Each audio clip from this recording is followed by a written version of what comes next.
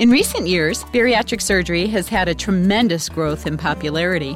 Understanding the psychosocial aspects of treating morbid obesity may help us improve the success rate of these patients postoperatively. Welcome to the Clinicians Roundtable. I'm Dr. Leslie Lunt, and with me today is Dr. David Sauer, the Director of Clinical Services at the Center for Weight and Eating Disorders at the University of Pennsylvania School of Medicine.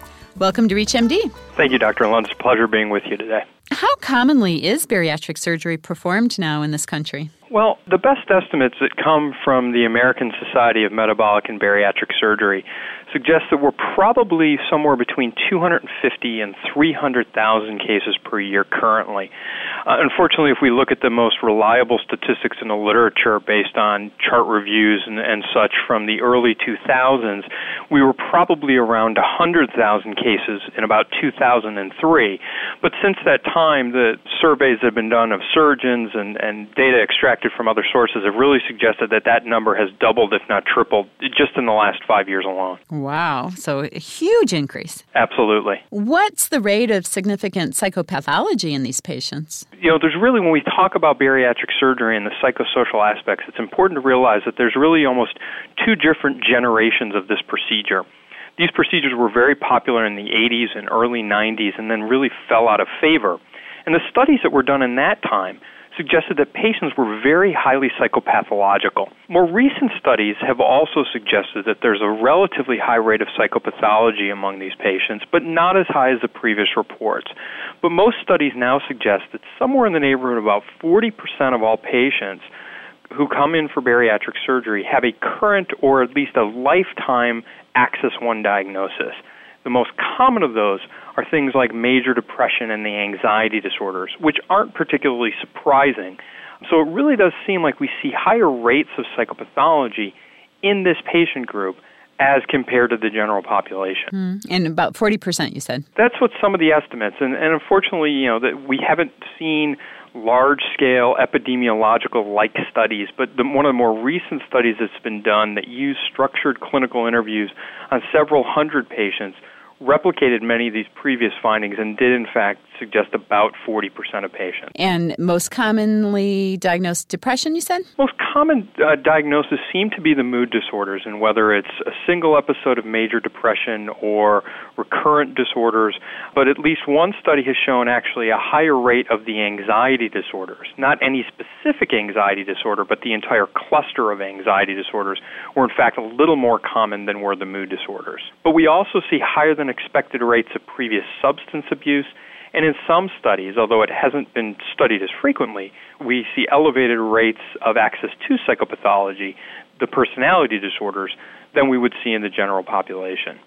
And I think it's important to note here that a lot of people, when they hear these statistics, think that somehow it's the psychopathology that has caused the obesity, which I think is very much the interpretation that was made 20 and 30 years ago, that people become obese because of their psychopathology. And in fact, a number of different studies have suggested that relationship is probably quite bidirectional, in that living in a society which puts such a premium on thinness, to be extremely obese and 100 or 200 more pounds than our bodies were designed to carry probably significantly and negatively impacts the mood and experience of anxiety of many of the people who suffer from the disease. Makes sense. Now, since the likelihood of psychopathology is so high in these bariatric surgery candidates, is there an established requirement for psychiatric clearance before surgery? Well, unfortunately, as in many other areas of medicine, insurance companies often require what types of testing need to be done and are required before a given surgical procedure. The understanding, and while this varies from state to state, is that most states, and the insurance companies in most states, now do require some formal mental health evaluation prior to bariatric surgery.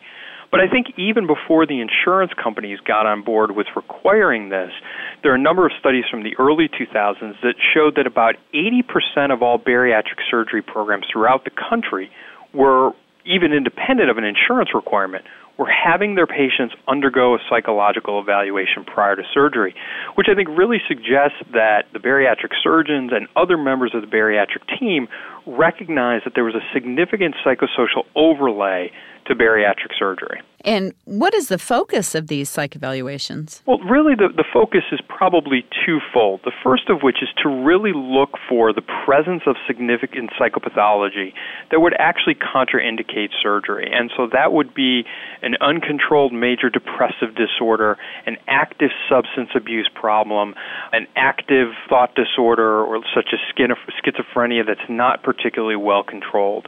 But the other part of the evaluation is really to, for lack of a better term, to really help educate patients about what they're getting themselves into and to really help them understand that in order to be successful after bariatric surgery, it's important that patients are in the position to make the very demanding and rigorous behavioral and dietary changes which are believed to be so critical to success. Mm-hmm. That if a patient is struggling with a mood disorder or is overly anxious and feels that they're going to have a difficult time, following this very rigorous diet, it may not be the optimal time for them to go forward with bariatric surgery. So in addition to there being an evaluative component to this, there clearly is a psychoeducational component to many of these evaluations as well. If you're just joining us, you're listening to the Clinicians Roundtable on ReachMD, the channel for medical professionals. I'm Dr. Leslie Lunt, your host, and with me today is Dr. David Sauer. We are discussing the possible psychiatric problems in bariatric surgery patients. Now, David, are many patients, in fact, disqualified because of their psych evals? Well, the rumor on the street is yes, in that if you go to and bariatric patients are very internet and website savvy, so they learn an awful lot from, chat rooms and bariatric surgery websites, and also, as you probably are well aware, great deal of mass media coverage on bariatric surgery, from reality-based television shows to more educational programs. But the reality is that while patients often think that most psychologists will disqualify them, studies suggest that only a very small percentage, probably less than 5% of patients, are disqualified from bariatric surgery on the basis of the psych eval. The much more likely recommendation, which is true in about 60% of cases, is that patients are unconditionally recommended for surgery, which is that their psychological status is judged to be appropriate and that they're not struggling from significant psychopathology that would contraindicate surgery. And in about a third of patients, the recommendation from the mental health professional will often be that the individual get some additional treatment, whether that's an adjustment of their psychiatric medications, they consider entering into psychotherapy, or that they spend some time focusing more on cleaning up their diet prior to surgery. And in those cases, those patients are often brought back for a reevaluation in 3 to 6 months. So if you flunk, it's not necessarily forever. No, and again, and for a variety of different reasons, programs are oftentimes very reluctant to say patients, no, absolutely not. And that's actually one of the fascinating issues for me working in this area, is that it really is looking at the psychological issues as they interface with a very significant medical disease, and that we really need to balance any reservations that I or my colleagues may have about a person's mood or level of anxiety with the severity of their obesity, realizing that if this individual doesn't have bariatric surgery, their health is going to be significantly compromised, and they may, in fact, experience a premature mortality because of their weight. So should we be doing more from a psychological standpoint before surgery in these patients? One of the things that's clearly happened in the last couple of years is that more and more patients, and again, I think this is a result of the media coverage around bariatric surgery, are coming in for surgery and really thinking that it's all about the surgical procedure, and it's not about changing their behavior, and it's not about adhering to this rigorous diet. And unfortunately, as a result, we're seeing an increasing number of patients who aren't doing well after surgery, who are either struggling to keep the weight off or struggling with emotional issues.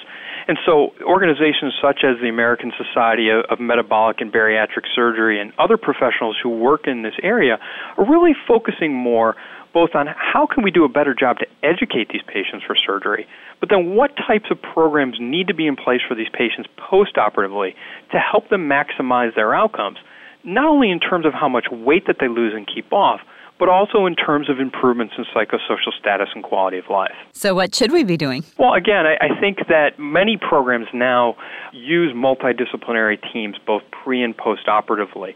But I think programs themselves, from the surgeon on down, need to do a better job of convincing patients that post-operative care and continued contact with the team is critically important to success. We know from the behavioral weight control literature that the continued contact with a dietitian, with a mental health professional, or a physician help people maintain their weight more effectively long term.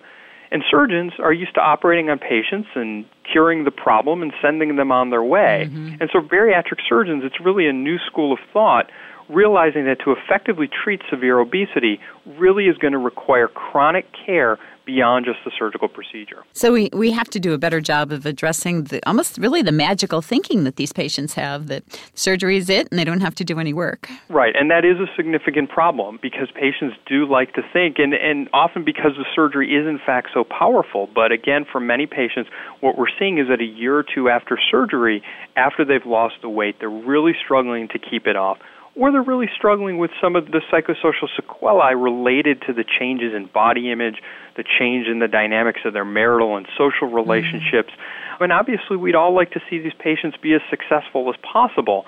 And I think every member of the bariatric surgery team, from the dietitians to the surgeons to the mental health professionals, can do a better job of that. So in terms of the proper workup pre-op in these patients, an evaluation sounds like the very minimum thing, and to do more intensive work pre-op can help post-op outcome. Absolutely. And about 1/3 to 40% of all patients who present for bariatric surgery are actually engaged in some form of psychiatric treatment at the time of surgery.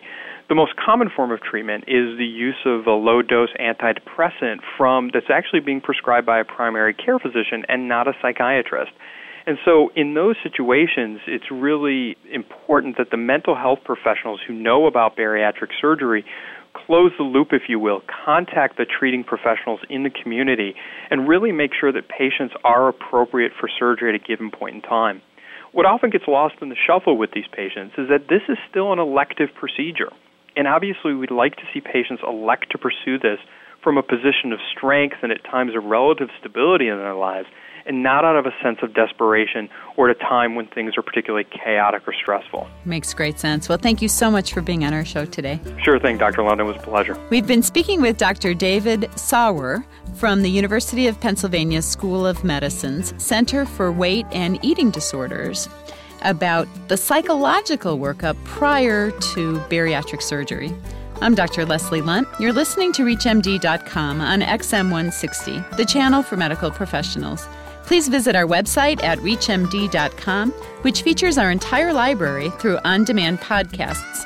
Call us toll-free with your comments and suggestions at 888-639-6157.